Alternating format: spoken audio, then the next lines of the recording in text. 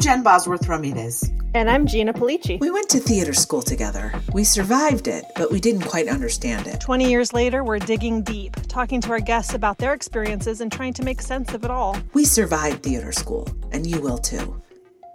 Are we famous yet?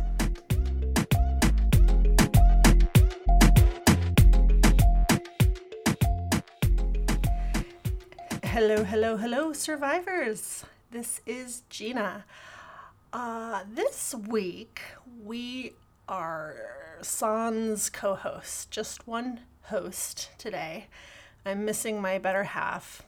Boz is actually attending to a friend who got terrible health news this week, and she is, in her very Boz-like way, being there for her friend and being the amazing person and friend that she is, which is why everybody loves Boz. Anyway, she'll be back next week. Fear not. But today we have, honestly, you guys, this is the interview I've been waiting for. Molly Smith Metzler is a writer extraordinaire. You may have heard of her latest project, Made, number 3 on Netflix, entering its 28th day online, which has some very special meaning for Netflix that I hope to know more about one day. And previous to Made, being the showrunner for Made, she also worked on Shameless and several other successful television shows. And before that, she was a playwright. And actually, I got to know her work because I directed a play of hers called Cry It Out. And it was a fantastic experience. And I started communicating with her over email when I was directing, and I was so impressed with the way that she responded to me. I mean, A, that she responded to me at all, that she was available to me at all, not something you always get with a playwright, and B, that she really took her time with her responses, and C, that her responses ended up being pretty impactful for me, just not necessarily related to the play, but as a person. And I'm a little embarrassed that when I talked to her and I told her the way that she had impacted me, I just started seriously just crying. And I was having this thought like, this is not a moment I want to be crying. And I'm generally in life, I welcome tears as a person who struggles to access their emotions. I do. I welcome a good cry, but I did not want to be crying to Molly Smith Metzler in this great interview. But, you know, it is what it is. If I'm going to be honest, I have to be honest. I can't be choicy about when I'm being myself. That's my mantra recently. You have to be yourself in all the ways. Some of those ways are ugly and disgusting and, unsavory, and some of them are fine, and some of them are even beautiful. So I'm working on embracing the mess that I am. But I really think you're going to enjoy this interview with Molly. She's fantastic, even without the always wonderful presence. Maybe she should be president. Even without the always wonderful presence of Boz, we still managed to have a great conversation. And actually, that whole experience of her at the last minute not being able to do this, and this being the first time we're doing this with one host, turns out to have been like a good thing for us to go through, to learn that, sometimes we're not both going to be available. And sometimes when I'm not available, she'll be doing an episode on her own. So, whatever. We're growing, changing, learning. Hey, we're in 22 countries now. If you have not subscribed to this podcast, please do. If you have not rated this podcast or given it a review, please do it. Seriously, please do it. Please, I'm begging you. I'm seriously begging you. Please do it. But okay, anyway, here's Molly Smith Metzler.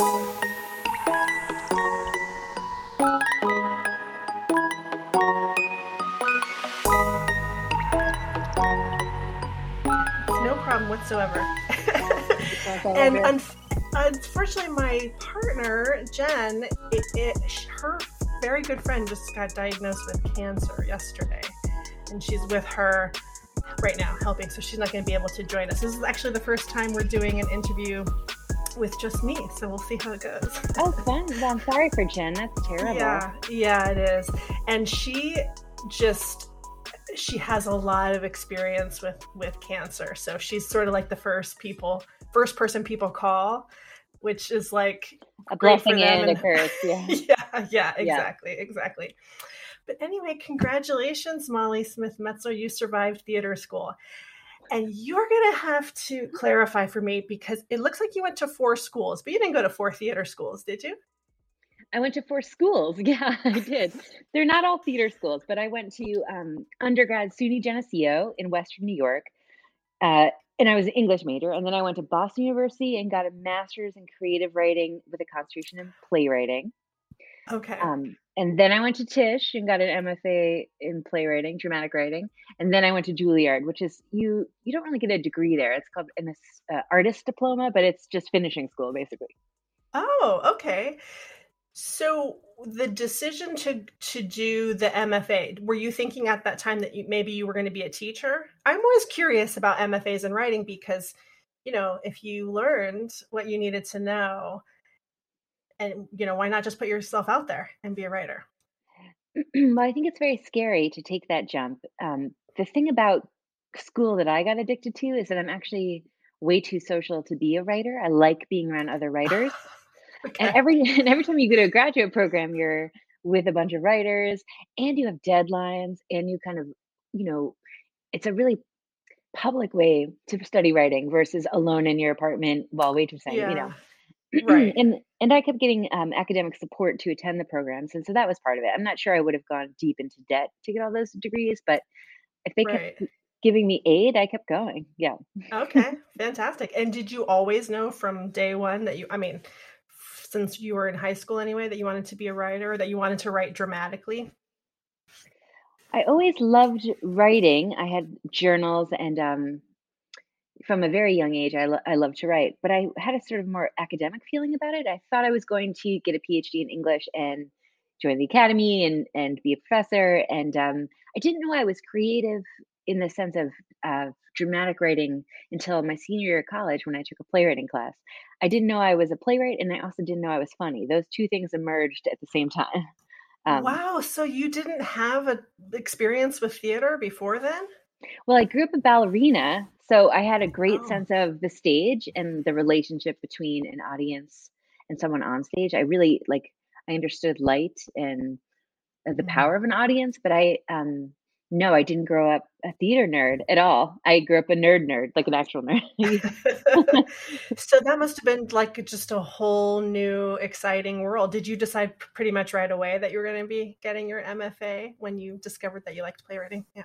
Yeah, I did. I took this introduction to playwriting class, and it was one of those things people talk about this like in a romantic relationship where you're just like it changes your whole life. And I didn't have that in a romantic relationship, but I had that with playwriting 101 where, I just I it came I don't want to say easily to me because there's nothing easy about playwriting, but it was like a big release in my life that I arrived at playwriting and love doing it. And it's like a big jigsaw puzzle and you can stay up all night doing it. And I knew from the very first basically from the first act of a play that I wrote that it's what I wanted to do. I'm very lucky. It was very clear.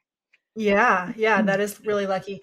So we have talked to almost 60 people now. The majority of them have been actors.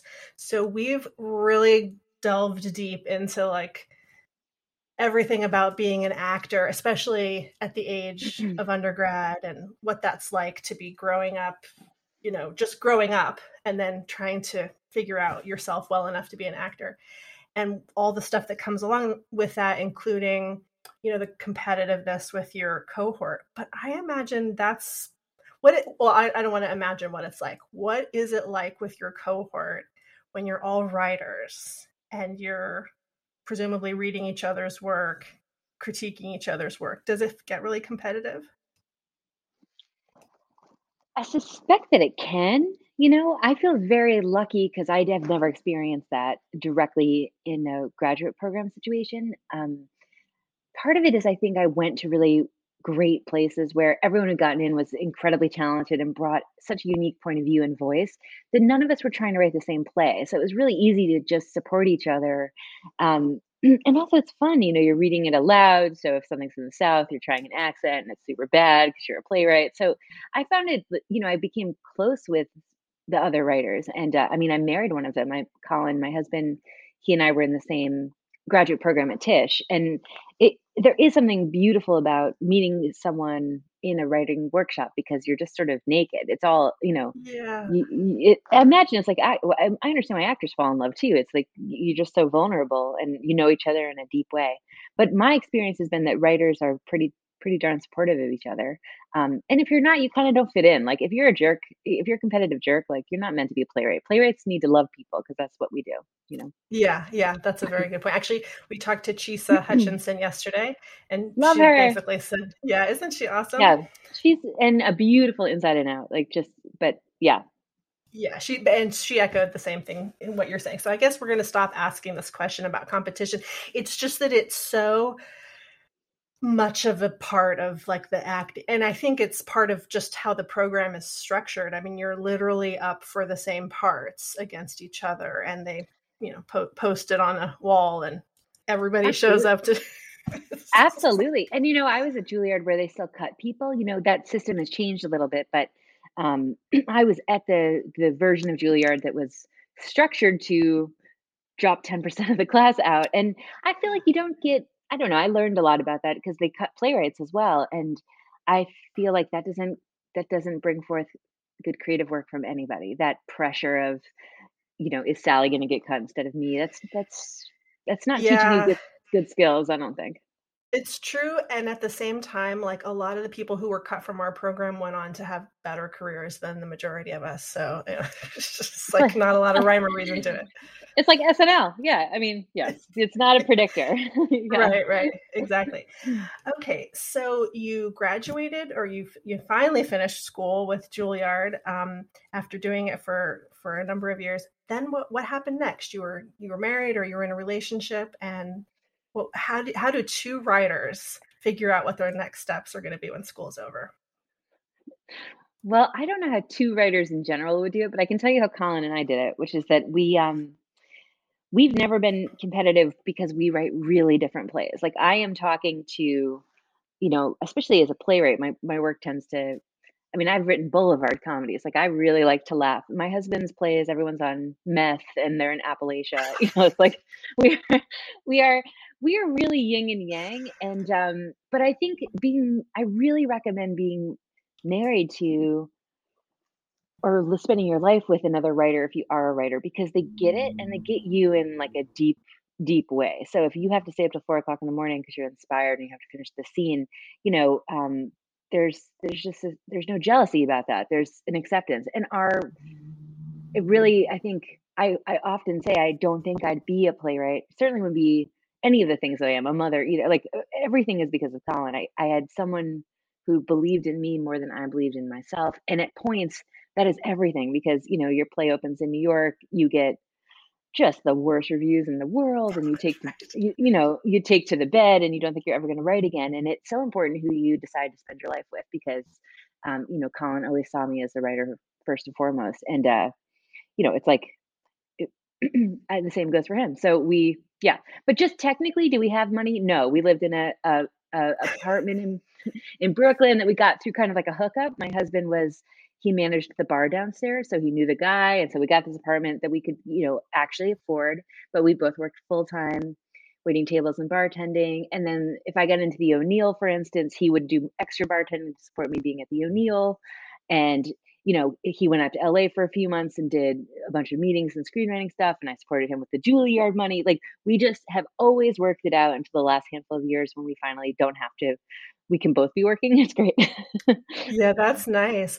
That, by the way, that makes so much sense about the difference in your writing because in watching Made, I remember getting to the end of the first episode that he wrote and not having known throughout the episode that he wrote it, being like, wow, this is really, really different than Molly's writing. And of course it was his. And I kind of tend towards that darker stuff too. So Yeah. And by the way, the series is fantastic. It is so good. And wow, you are having such a moment. You're getting great reviews. People are loving. I saw even today it's number 3 on Netflix. How are you doing with success? Because people assume that it's all great, but I'm guessing it's not, and I'm guessing it's kind of scary too. Well, this is all pretty just great, you know? Like, I think there's probably 2 things that are tricky about it, which I'll tell you in a second, but the fact is it's great, especially because it's Made, you know? Made is the closest to playwriting I've done for the screen. I see the show as 10 individual plays, and it's really just about cleaning and feelings. It's the most character-driven thing I've seen on TV in a long time. There's no murder, there's no cool accents, we're not in Hawaii, like, it's just about one woman's cleaning and feelings, and every time we turned in an episode, I thought Netflix would call and be like, you know, "This is too weird, like, the couch can't eat her, that's just too weird," you know? But they let me make this, like, you know, artistic, I think, like, very beautiful thing, and I didn't really believe that they were gonna air it, and then I didn't really believe that people were gonna watch it, and so the fact that it is exactly what I wanted it to be and people love it, it's very I don't know, I think it's really exciting. Just as a writer, it's exciting. It's like, "Oh, maybe we can return to doing harder things on the screen and on the stage again," you know? I think audiences weren't deterred by the fact that it was difficult, you know, they leaned in, and so I feel like it's mostly just fantastic. I am surprised that people love it this much, but no, I'm so proud of it, so it feels great. That's all there is to it. What were you said, what you'll tell me about the 2 things that have been challenging?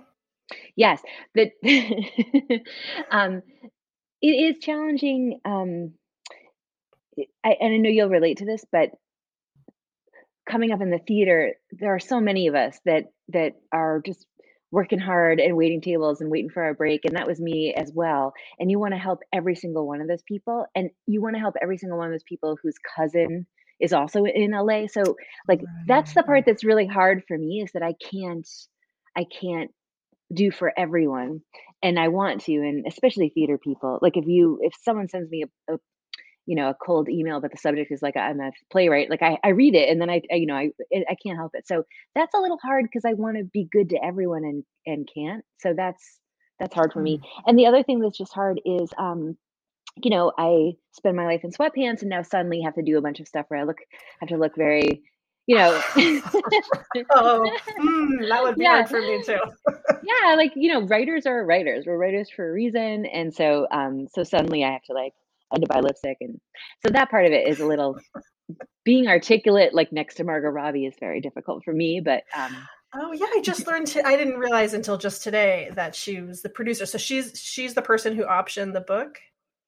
so she and John Wells got the book together. John Wells is, you know, a very famous producer. He did West Wing and ER and Shameless, which is how I know him. I worked in the last 4 seasons of Shameless as a writer on the show. So when he and Margot got the book, had just done Cry It Out. Cry It Out was up like had just closed when they got the book, and it's a play about moms. And I think they were like, "Oh, we know a person who writes about moms," and they handed me the book. It was so kismet.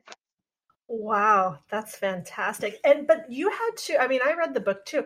You had to create a whole narrative that's not in the book. So does that I'm curious about that process and how it works. Is it that you kind of sit down as the showrunner and hatch a basic idea that you then have some writers help you with, or do you have to outline all of the stories and everybody else just writes them, or how does it work? Well, it's a little bit different with every project. With a story like Made, you know, when I read the memoir, I learned so much. Like it's really an educational tool, and I didn't want to sacrifice any of that. On the other hand, when you go and sit down with your husband or wife on Saturday night to watch Netflix, you don't want to lecture, and you don't want to. Like TV shouldn't taste like broccoli, right? It should be a sneak attack, kind of like my plays. Like I like to sneak people into learning something. So I knew kind of off the bat that Made was an incredible engine, the memoir, and that I wanted all the takeaway to be the same. But I also knew that we were going to have to create a lot of story to do that.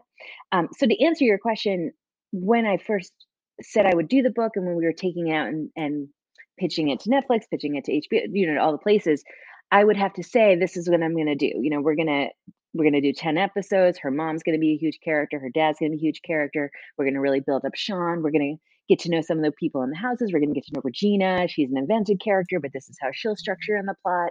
And you really have to know the nuts and bolts of what you're going to do and the tone of it. It's kind of like giving a 45-minute presentation on what the show will be. And then hopefully someone like Netflix is like, okay, great, here's a green light, and get your writer's room. So then you hire a handful. If you're lucky, I didn't have no one told me what to do. I got to hire whoever I wanted.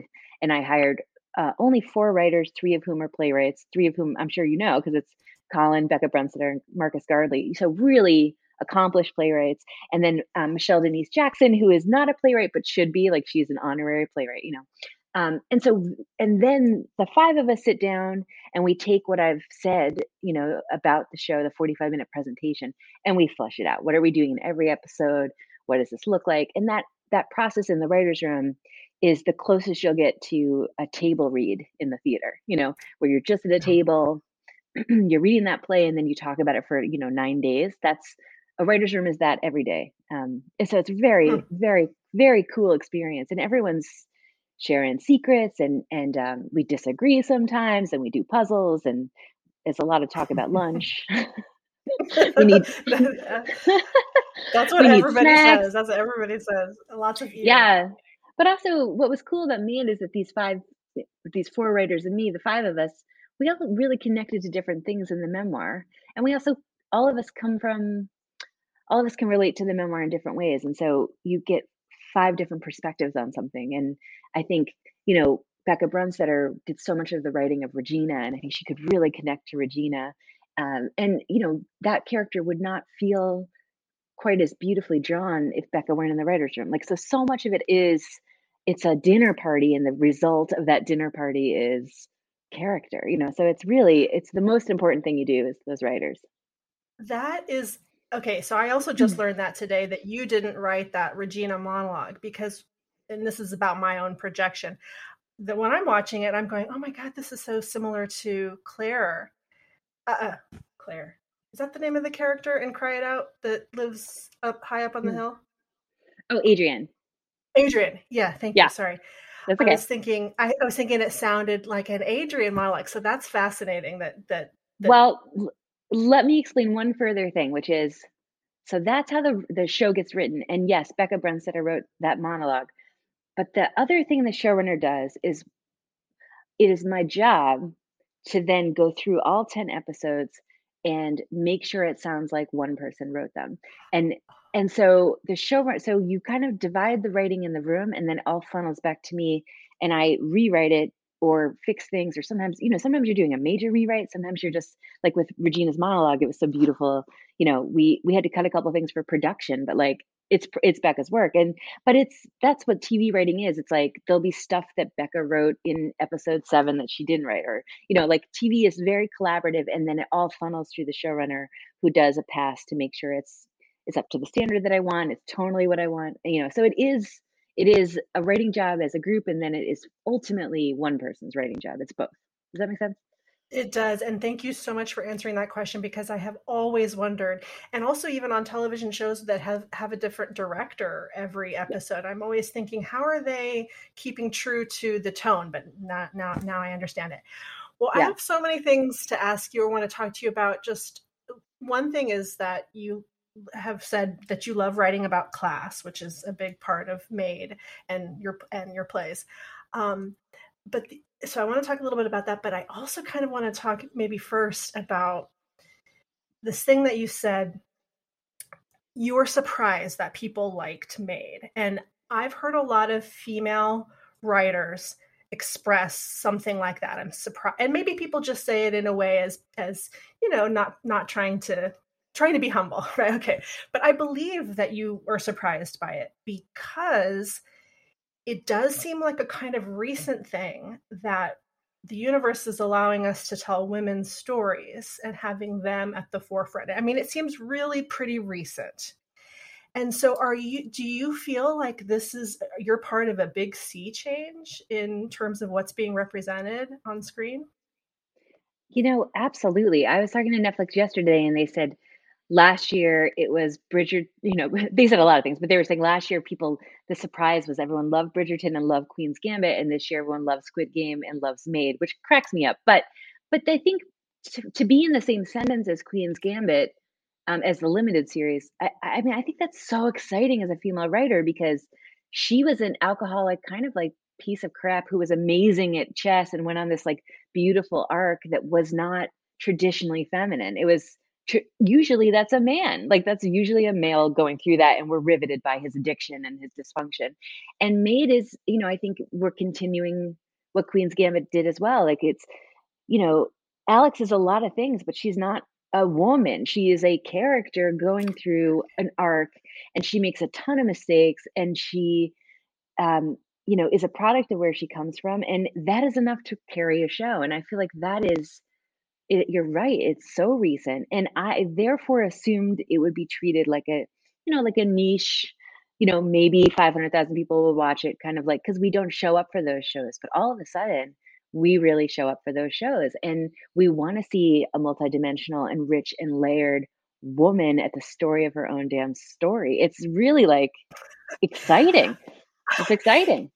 Sometimes when I think about stuff like this, I just imagine, the people who are traditionally in charge of these things. I imagine a bunch of guys sitting around being like, can you imagine?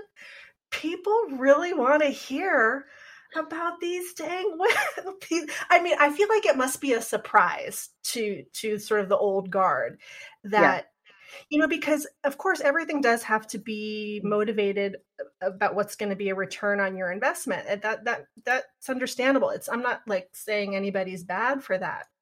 But it is curious to me that there was an assumption that if you made a female-centered show, nobody would want to watch it, except for every time they make a female-centered anything, people want to watch it. Why I does know. this keep being a surprise? I don't. I think it's gonna stop being a surprise pretty soon because, this cracked me up, but my friend was doing a pitch yesterday at Hulu, and I guess, like, the conversation kind of organically came up with, like, "Well, what's our Maid?" Like, what's the that the producer was saying that, but that, like, people are starting to look for the Queen's Gambit, trying to look for the female, the unconventional sort of would be a surprising female story. We're starting to not only are we starting to have it at the table, but the market is. The market's starting to recognize that we're gonna get eyes on the screen, and I shouldn't be so surprised by Maid. Right, right. And it helps that we have people like Margot Robbie and Reese Witherspoon and females who are having more of a say about what gets produced, with Yeah, what books get optioned and then what gets produced. absolutely, and more women are taking those jobs and taking those positions, and Yeah. yeah, it's a That, sea of change. I also dare say, I think TV and film is ahead of it than theater, I have to say. I think girl, that's another thing I was going to say, because you had a quote in something I read: theater is behind. Theater is so behind. And this so actually, behind. unfortunately, it came as a surprise to me. Like when I woke up to the fact that theater is so behind, it was sad, and it also doesn't make sense. It also, it should be. It was 40 years ago. It's the most progressive part of art, I think. Yeah, Now well, it's the behind. theater doesn't treat women as minority voices, and they have, and like that's what's so crazy is I think we've carved out space for so much equality, and like it's exciting to see the programming in theaters change it, and like it's not just white men anymore. That's very, very exciting. But heterosexual women, stories about mothers, stories about our struggles, stories about um me and my friends, there's no space for us on the New York stage. There's no space for my friends and I on the New York stage.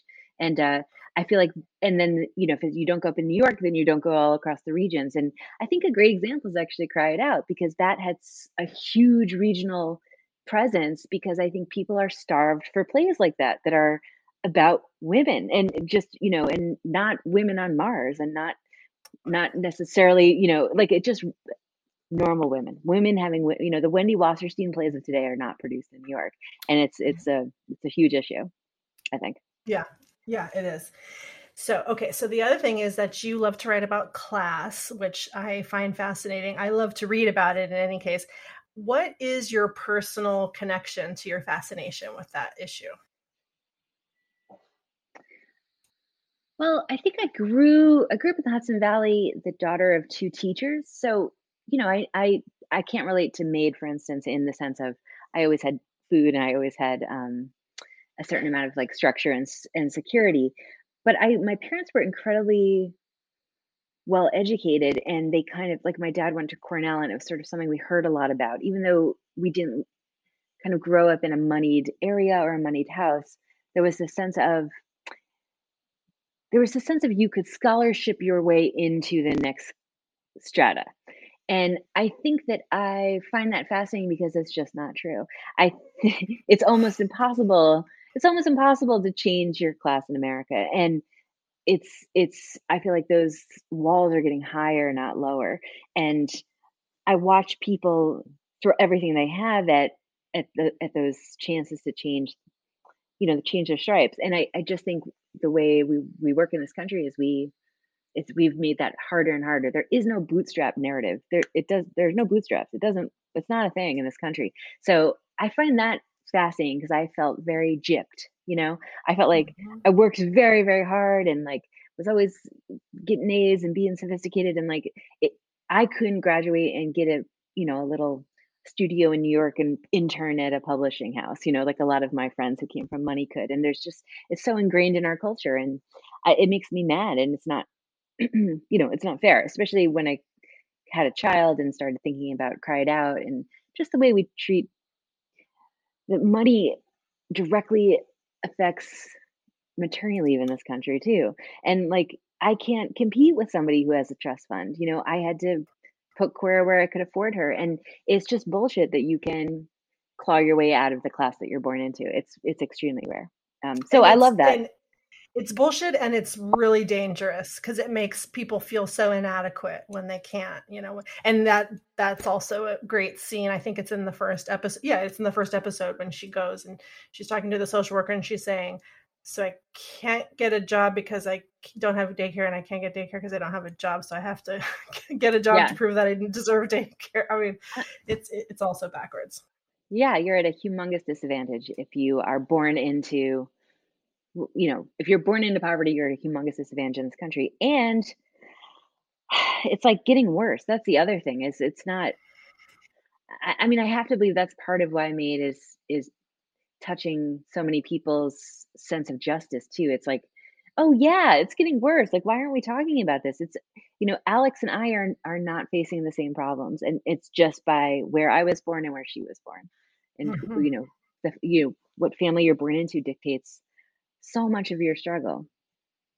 Yeah, and that the sort of historical narratives would have you believe that it's the opposite of that, and that everybody left England to get away from that, but then yeah, just created the same exact thing here.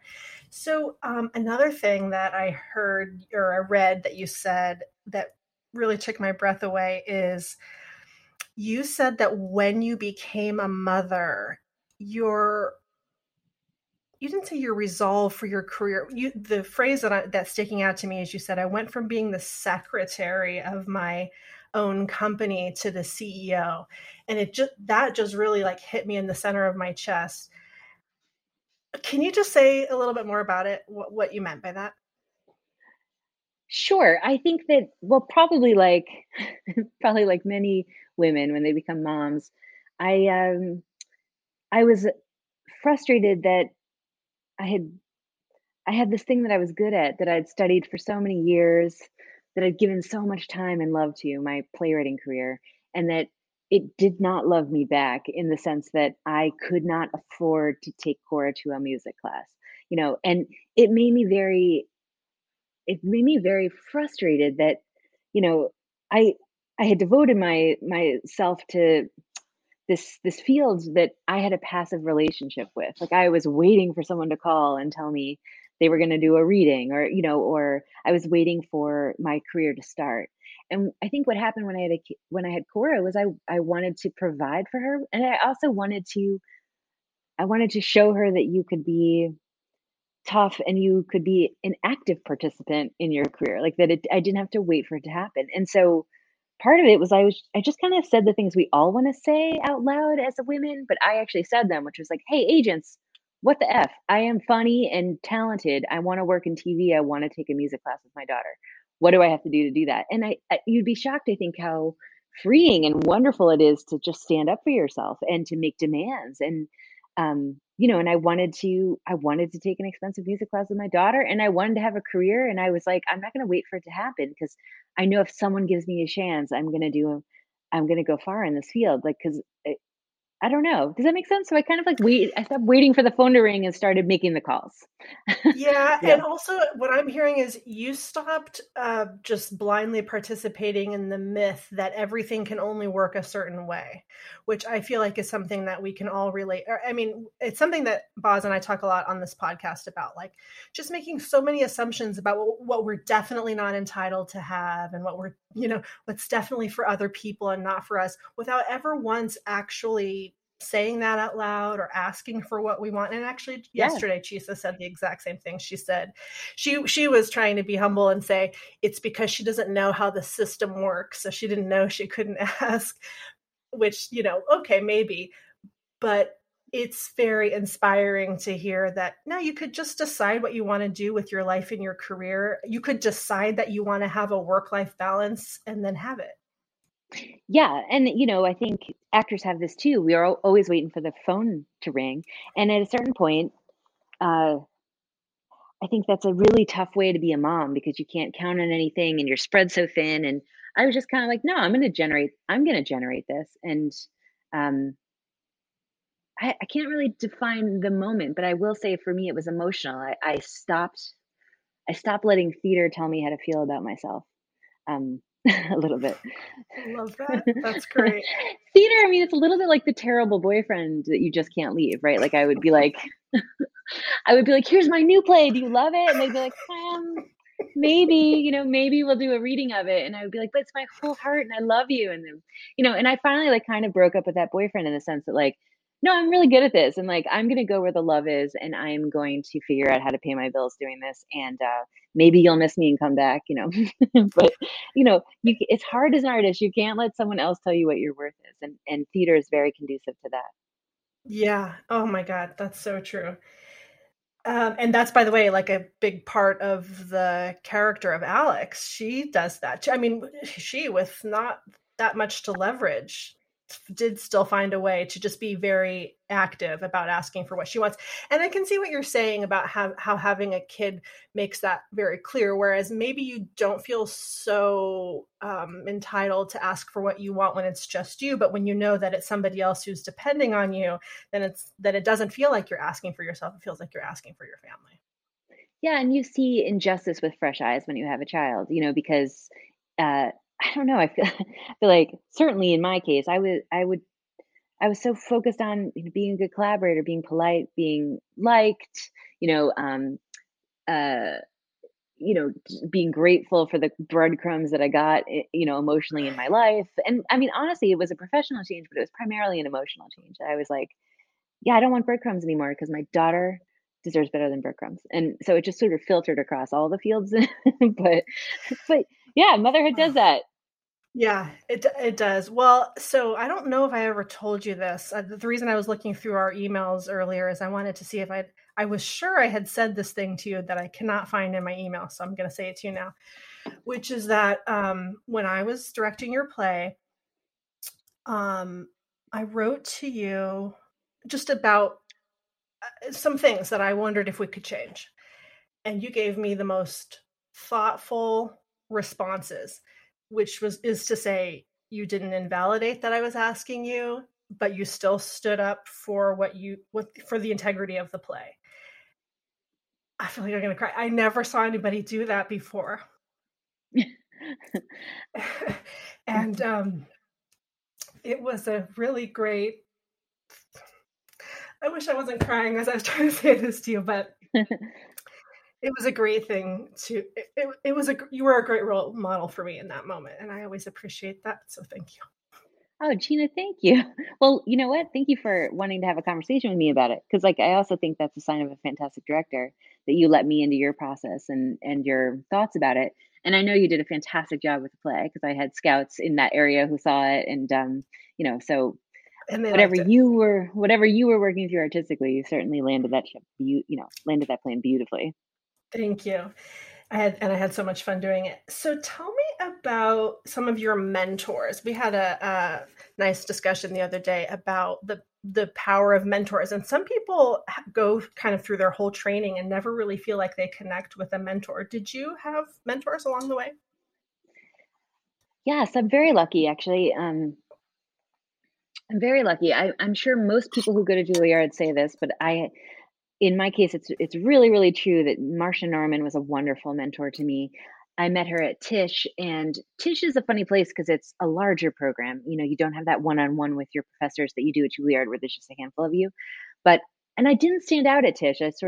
My husband was sort of the star of our playwriting class, and I hadn't found my voice, and I just wasn't like the star student. And she saw something in me, and I don't think she saw like a polished playwright yet, but she saw a way to help me find my voice. And she hired me as her assistant coming out of that MFA program. And I always think like it was sort of charity work because she didn't need an assistant. She was so on top of her life. But I think she wanted to let me hang out with her and see how she conducted her business. So she was working on Law and Order, Criminal Intent, CI, yeah. And so I was on set with her. I got to do research with her for the scripts.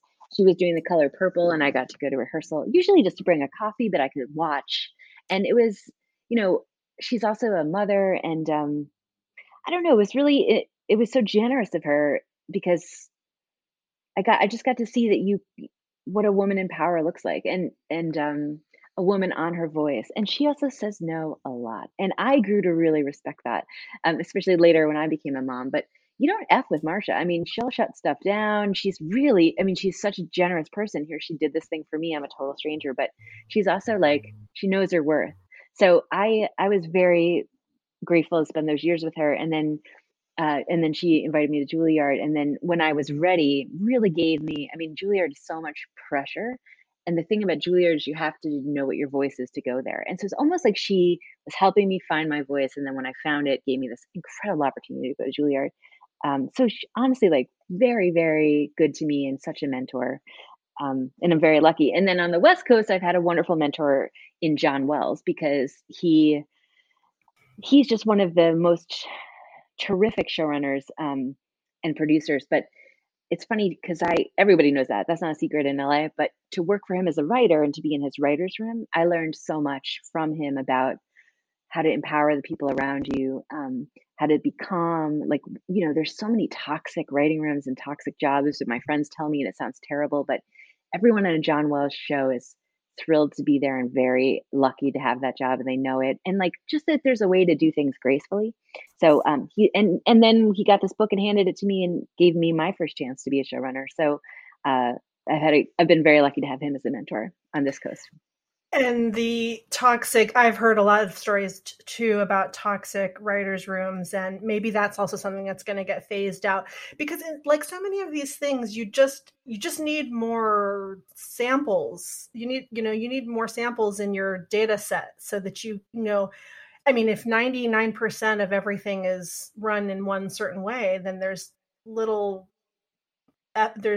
chance that it's going to change. But when the tide starts to shift, maybe there's a few more samples in your data set that show, no, you could just be a regular nice person and still get the same job done. That's nice to hear. Yeah.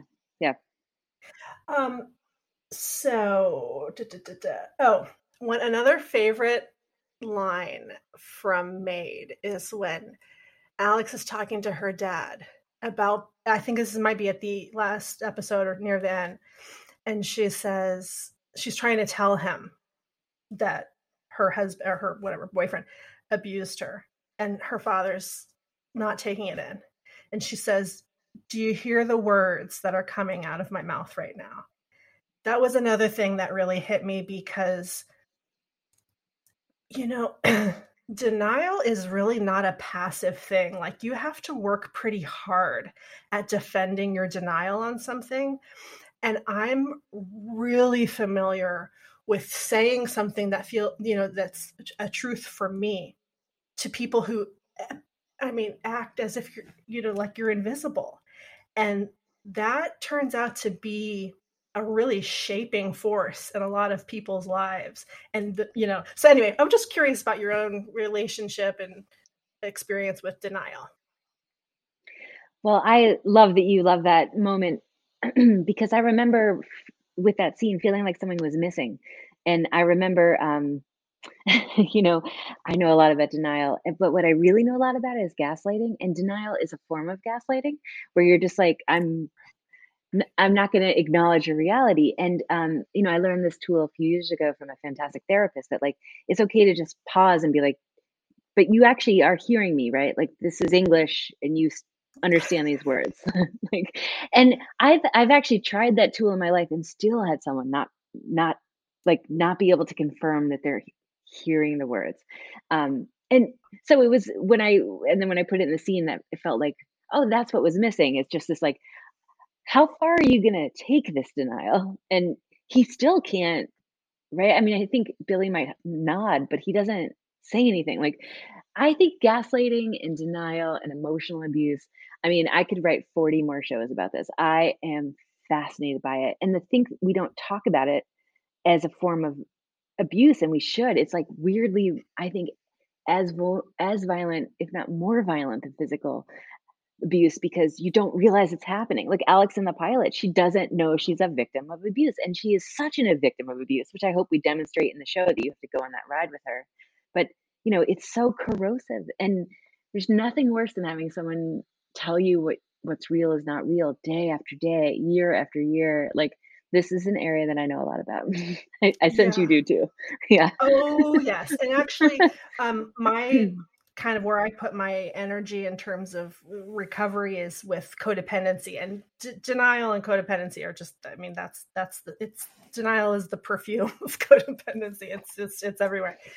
And what I think really gets triggered for people who want to keep pretending like they can't hear the words you're saying is because I find this in my family, like the way that denial really shows up in my family is if I acknowledge a truth that's too true, I think what happens to other people is they feel that if they even just validate that that's my truth, that somehow means that they have to acknowledge it for their own selves and their own lives. And that's really like the forbidden thing that, that people who don't want to go there can't do. They can't, it's like the Pandora's box. If I start to look at, if I acknowledge that what you're Mhm. saying about this is true, then I can't help but start to acknowledge all of the other things as well.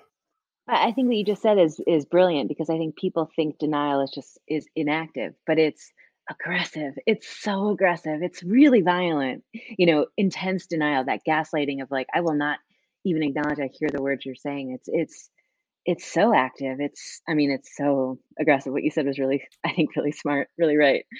Yeah. And Yeah. I love that people are flipping out about Hank with Maid. Like, how does he just sit there and let Sean treat her like that? And like, and that's what I mean. I think she's mistreated throughout the show, but I think what Hank does to her in that moment with the denial is I think a lot of us recognize that. Yeah, and I really appreciate the way you rolled out this whole concept of emotional abuse, because even I, who feel like I've spent so much time working on this stuff, and I was a therapist, even I was found myself being like, "Oh, he didn't hit her, you know, she left, he didn't hit her.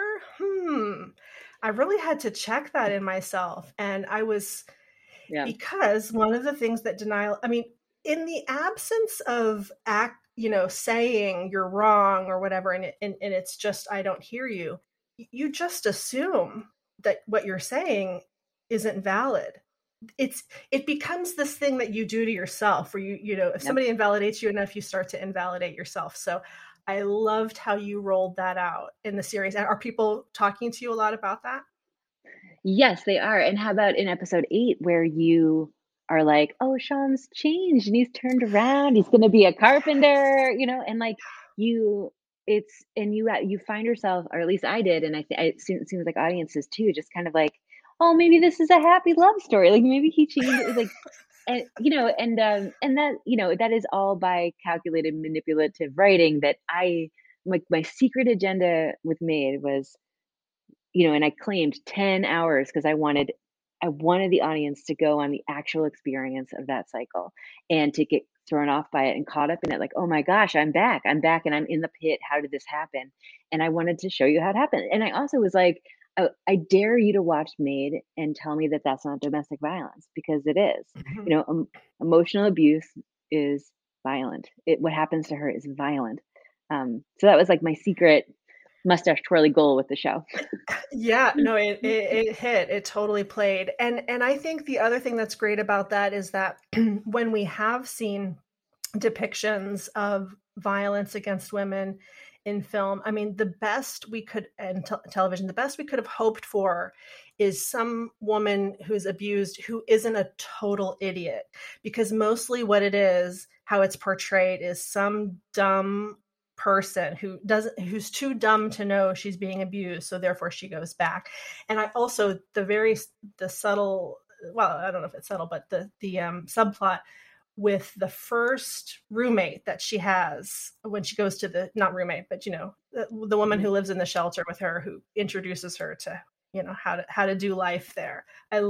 That was heartbreaking, her story of, because it is that you yes, in the audience we're saying, yeah, maybe Sean is a good guy, maybe all he really needed was to sober up and become the good person he was meant to be. Yep. I mean, it's funny. I did an interview yesterday where this gentleman was like, "Is Sean okay? Like, does he end up okay in life?" And and I and I found myself sort of being like, I've never really thought of that because he's fictional, but I don't know. I'm not sure that that guy's ever gonna make it out of that trailer. I'm not sure that he's gonna get sober and be a great dad. I'm not, but I do feel like when he says at the end, "I'm gonna get sober and come see her all the time," I don't believe him. Um, and I think that's his TV show, right? That's his cycle that he has to break. But my goal was to show that he's caught in his own cycle too. Like we are all kind of caught in our own cycles, and it's so hard to break. Um, Yes. and and Alex barely makes it out. And most women and men in her situation, the show ends in episode 8 in the pit. Most people don't get out of the pit, and she is so smart and driven that she can, but she's the exception and not she's a Yeah. great exception. Yeah. Yeah, yeah. So I want to be honor your time. I told you we were only going to talk for an hour, but before we begin to wrap up, I just want to ask you. So, since we've spent a lot of time talking about your success, let's hear about some of your failures. What have been some mistakes that you've made? Maybe even like when you made first the transition from playwriting to writing in Hollywood. What were some of the mistakes that you made along the way? Well, I think the one of the great learning opportunities I've had as a human being, not just as a writer, was my first big production as a playwright in New York. And it was, I was barely out of school, and I felt just so grateful for the opportunity. It was a big production with stars in it and a fancy director, and everyone there was fancy except me. And the process, I have to say, kind of went that way. Like, like Uh-huh. Is this Elemental P? it's I play Close Up Space. It's about a dad and a daughter. It's about grief and pain, and there's a lot of magical realism. And I'm sure it's far from the perfect play, but it got obliterated by the press and squarely blamed on me, the most inexperienced person in the production. But what I learned from it is that I knew things about it were wrong. I knew immediately things about the production were wrong, and I didn't use my voice. I didn't. What happened with the play is my fault. I didn't ring the bell. I didn't say, whoa, whoa, whoa. I didn't refuse the rewrites. And everybody there had good intentions. Everybody wants to have a hit play, but people saw it a different way than I did. And it was wonderful people. There was no reason why I couldn't have said, "Hey, yo, this isn't what I wrote." And it was a crushing blow to have that play go so badly. And to get such I mean, if you want to feel bad, just Google it. It's the worst reviews. It's like one of the reviews was like, "Is she sleeping with the director? Like, why did she even get this product?" You know, it's Oh so mean. no. Well, that's just straight up misogyny. I mean, that's It was so mean. But what it taught me was since that moment, I've really listened to my gut. And if my gut says this isn't right, I say it and I don't worry about how it's going to come across. It sounds like I did that with you. like you yeah, like yes. but I have my sense of like no, and I learned the hard way um in that moment that nothing is more important than your own gut. And so and it kind of I had like a kind of a lot of momentum as a playwright. It really stopped that momentum. It sent me into a deep depression. I mean, I lost so much because I didn't listen to my voice. So that was my big theater lesson, which is applied to everything. But the big mistake I've made in TV to film, I've actually been really, really, really lucky and worked with fantastic people. But I think that it, stuff can go sideways here. It's a funny town, and uh, I've worked with wonderful people, but once in a while, you know, something's happening and then it just disappears. And so, like that you're gonna, I right before Maine, I came so close to having another job that I really wanted and was passionate about. It would have been my first time show running something, and we were all but celebrating, and then the whole thing fell apart because the actress wanted her friend to write it, and like bull crap like that happens all the time in LA. And so it's a hard lesson the first time, where I was like, oh, people don't you know like my agent sent me champagne, like it was happening, and then it very suddenly wasn't. And so I think it made me realize that don't pop the champagne until the contract is signed. Put that on a t-shirt. Yeah. That was a tough lesson to learn though, because I was like, wait, oh my God, like I went from like sky high to, and Yeah. it was just very sobering. So Yeah, and writing is so personal that it's really hard not to take both the criticisms to heart and then the opposite of the criticisms. And it's hard not to make it. It's hard to stop making it about personal validation. When somebody likes or doesn't like your stuff. And yeah. that's the journey I'm on right now. not Oh not making it about like if somebody didn't like my play doesn't mean they don't. It doesn't have anything to do with whether or not they like me. yeah, I'm glad you're learning that, because I also can tell you I just staffed a writing room for the first time. And so that experience was really eye-opening because I read unbelievably fantastic things and I didn't meet with them because you're designing a dinner party with five people and you kind of have to and like the truth is, like I said, I passed on a lot of wonderful writers whose work I friggin' loved and like can't wait to read for the next thing and have mentioned and recommended to other people. And that's part of it, is like you don't know how people are experiencing your work and the fans that you're building along the way. And I think we quickly assume the worst, right? I know I do. Yes. but like but the fact is, like you don't know how close you got. My guess is you're getting close to stuff and you don't know, and aren't Yeah, able to right. know that. Yeah, yeah. And then at the end of the day, the only thing you have control over is whether or not you go back to your computer later that day and just keep writing. Yeah, you got to run your own race, which is so hard to do. I mean, listen, it really, really is. But yeah, the only thing you can control is your output, True. which is horrible. I mean, I for the first for the first time in 2 years, I don't have anyone calling me today to be like, where are the pages? Like I mean, part of it too is it's helpful when you have deadlines and pressure. That's why I loved grad school, because on the second Monday of October, I was reading my play out loud, and so I had to go write. Make sure I write it. So I also feel like that's without that, that's a hard thing about feeling like you're not moving forward too, is that lack of deadlines. But again, you don't know how far your work is going and who's reading it and what it will lead to the next time. And I mean, I have gotten rejected on so many things that have led to a meeting later, like so many Hmm. things, so many jobs I wanted that I didn't get, but then later someone's like, oh, we read her for that, we should meet her for this, and I didn't get that job either. But it's like, it's just funny. So yeah. Well, Yeah. you're like weaving a whole blanket of your career, and you never know, where this, where the threads are going to end up. Absolutely. And every time I get bummed out, which is a lot because I'm a writer, all writers get bummed out. I try to think about and visualize the stack of things I'm going to write in my life. And when I get terrible notes or when I get clobbered with notes and I feel depressed, I also think about the stack of work that I'm going to do in my life and how this piece that I'm writing right now is just one of them, and uh, that like that's my real tombstone, like that pile, Yes. Oh, that I pile. love that. What a great image and what a great note to end on. Thank you so much.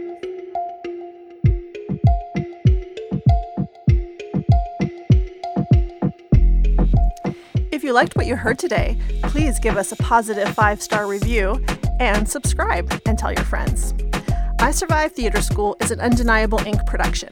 Jen Bosworth Ramirez and Gina Polici are the co-hosts. This episode was produced, edited, and sound mixed by Gina Polici.